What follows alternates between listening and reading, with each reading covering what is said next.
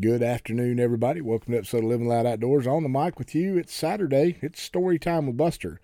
Chapter 6 of A White Stone, written by my friend Jim Corbett, met in Durango, Colorado.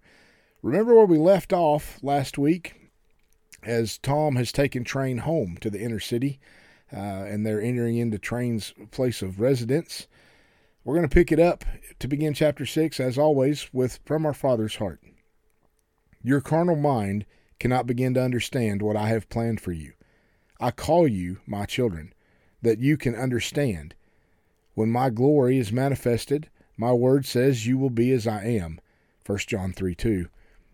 If you could only believe, if you would only come close enough that I might express myself to you. Your eyes are big towards what is happening around you. In your disloyalty, the world is powerful. In your obedience, you can see a little more of my perspective. There is nothing too hard for me. There is nothing to fear if you choose intimacy with me over activity in the flesh. My plans for you, who you are now and what you shall become, do not depend on the world and its ways. They are not changed by loud voices. Understand, I do not change. I do not waver. I do not fail. My word is true and at work even now in the den of life. To see my purpose, you must turn to me. I don't mean for you to pray about things. I ask you to come to be changed. I am not interested in what you do as much as I am interested in who you are becoming. How can old things pass away if you remain in them? You are no longer part of this world.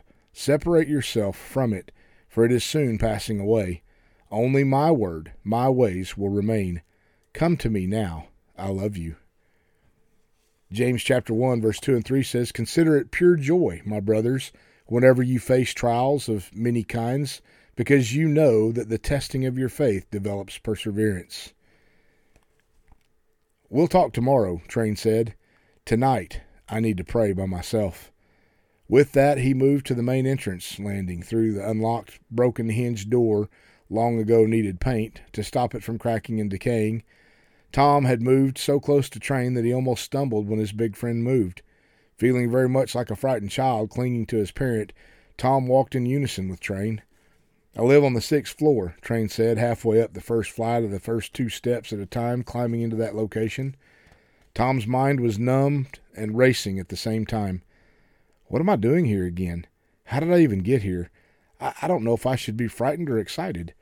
The pungent smell, dark stairways lit only by a single bulb where there was one, the humid, neglected atmosphere, all foreign to Tom's world of clean, new, and bright, invaded his consciousness in unwelcome bursts as he followed his companion, now his only visible security, down a dark corridor, past voices unmuffled by the thin walls, on every level, seemingly from every door, voices, most of them angry and argumentative, could be heard. The closer they came to the 6th floor, however, the noise was less noticeable to Tom. In fact, Tom became aware of the absence of the noise heard on the landings of the preceding floors. As they walked past apartment doors toward what Tom perceived was Train's apartment, a noticeable peace began to envelop them. We're here, Tom heard as the key entered the lock on the door number 608. From the doorway, the entire single room Train called home was visible. Stark, old, repaired, and poor flashed through Tom's mind as the 2 men entered. Scrubbed, polished, clean, neat, and peaceful, a refreshing, almost restoring sense surrounded Tom. Compared to the invasion of sights and sounds in the past few moments, Tom continued in further as Train opened the windows to let the cooling night air.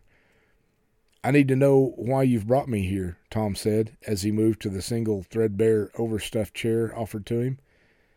Train pulled a kitchen chair directly in front of Tom. Thoughtfully, he sat and looked at his friend, his massive frame leaning toward Tom, elbows on his knees, hands folded, attentive in friendship. Tom, he started slowly, I'm sorry for doing this without explaining, but things were happening so fast inside of me at your church that I just needed to get someplace familiar to pray and to think. I think it was right to ask you here, and I ask you to kind of trust me on that. Kind of trust him, Tom thought, trying to imagine the foolishness of leaving this room, walking down the hall by himself, down the stairs and then outside in this neighborhood, not to mention trying to get past those guerrillas who voluntarily impounded his car. Even in the car, if he made it that far, what chance would he have to make it out of the neighborhood without Train's protection? I'll say I'll kind of trust him. Tom was in Train's world now, a world that physically may have been only 20 or 30 miles from Tom's, but it might as well have been on the moon. All that Tom had ever been taught, valued, and sought after meant nothing here. He was totally dependent on Train to simply survive. Outwardly, at least, Train seemed to do a whole lot better his first few moments in Tom's world than Tom was doing in his. He mused as he reflected on Train's visit to his office. Could that have been only 4 days ago? Lord, Tom thought, when you start to change someone's life, you don't mess around, do you? Train's voice brought Tom's mind back into focus. When I came to see you, he continued, I just thought I was going to say thank you. I thought maybe we'd have a meal together and then I'd come home. I didn't know that my father wanted me to learn so much. See, I ain't never been out of the neighborhood before. I didn't know what it was like. I ain't never met people like you before, so I got to pray. I got to set some stuff straight in my head and in my heart. I don't think it would be good or be too good to talk to too much now before I go pray. I do know you got to see my world, and I think Jesus wants to learn you some things.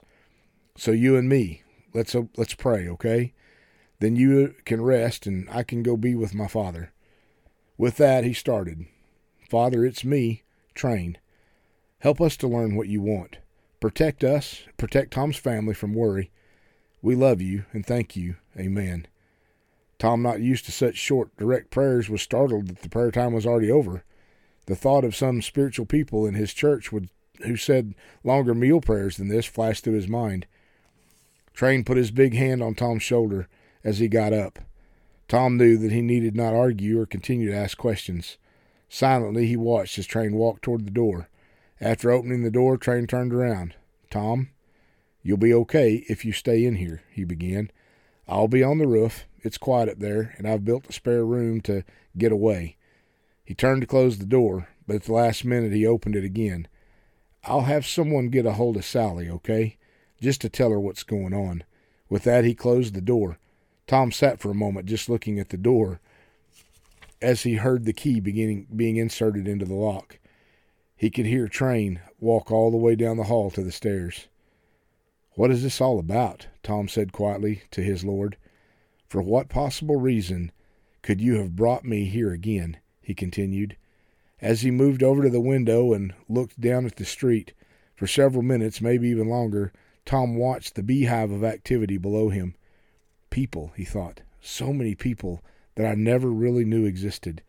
People surviving on nothing, many hopeless beyond imagination, but each one you loved by you. Lord, what does it all mean? Tom moved to the bathroom to clean up as best he could before going to sleep. It was small and stark with a toilet, wall-hung sink, and a medicine cabinet. A single bare bulb light with a pull chain was the only source of illumination. As Tom dried his hands and placed the towel on the hook on the wall, he noticed the old bathtub behind the shower curtain. It was one of those that had the legs and feet like tiger's feet, holding a ball of some sort. Even though it was old, somehow it seemed in very good shape. I know some people who would pay good money for that thing, he said quietly to no one. He laughed to himself at the irony of that statement. Hidden value in the midst of poverty, he continued. Isn't that a lot like those people on the street? Tom took a blanket from Train's bed and laid on it on the couch where he had decided to sleep.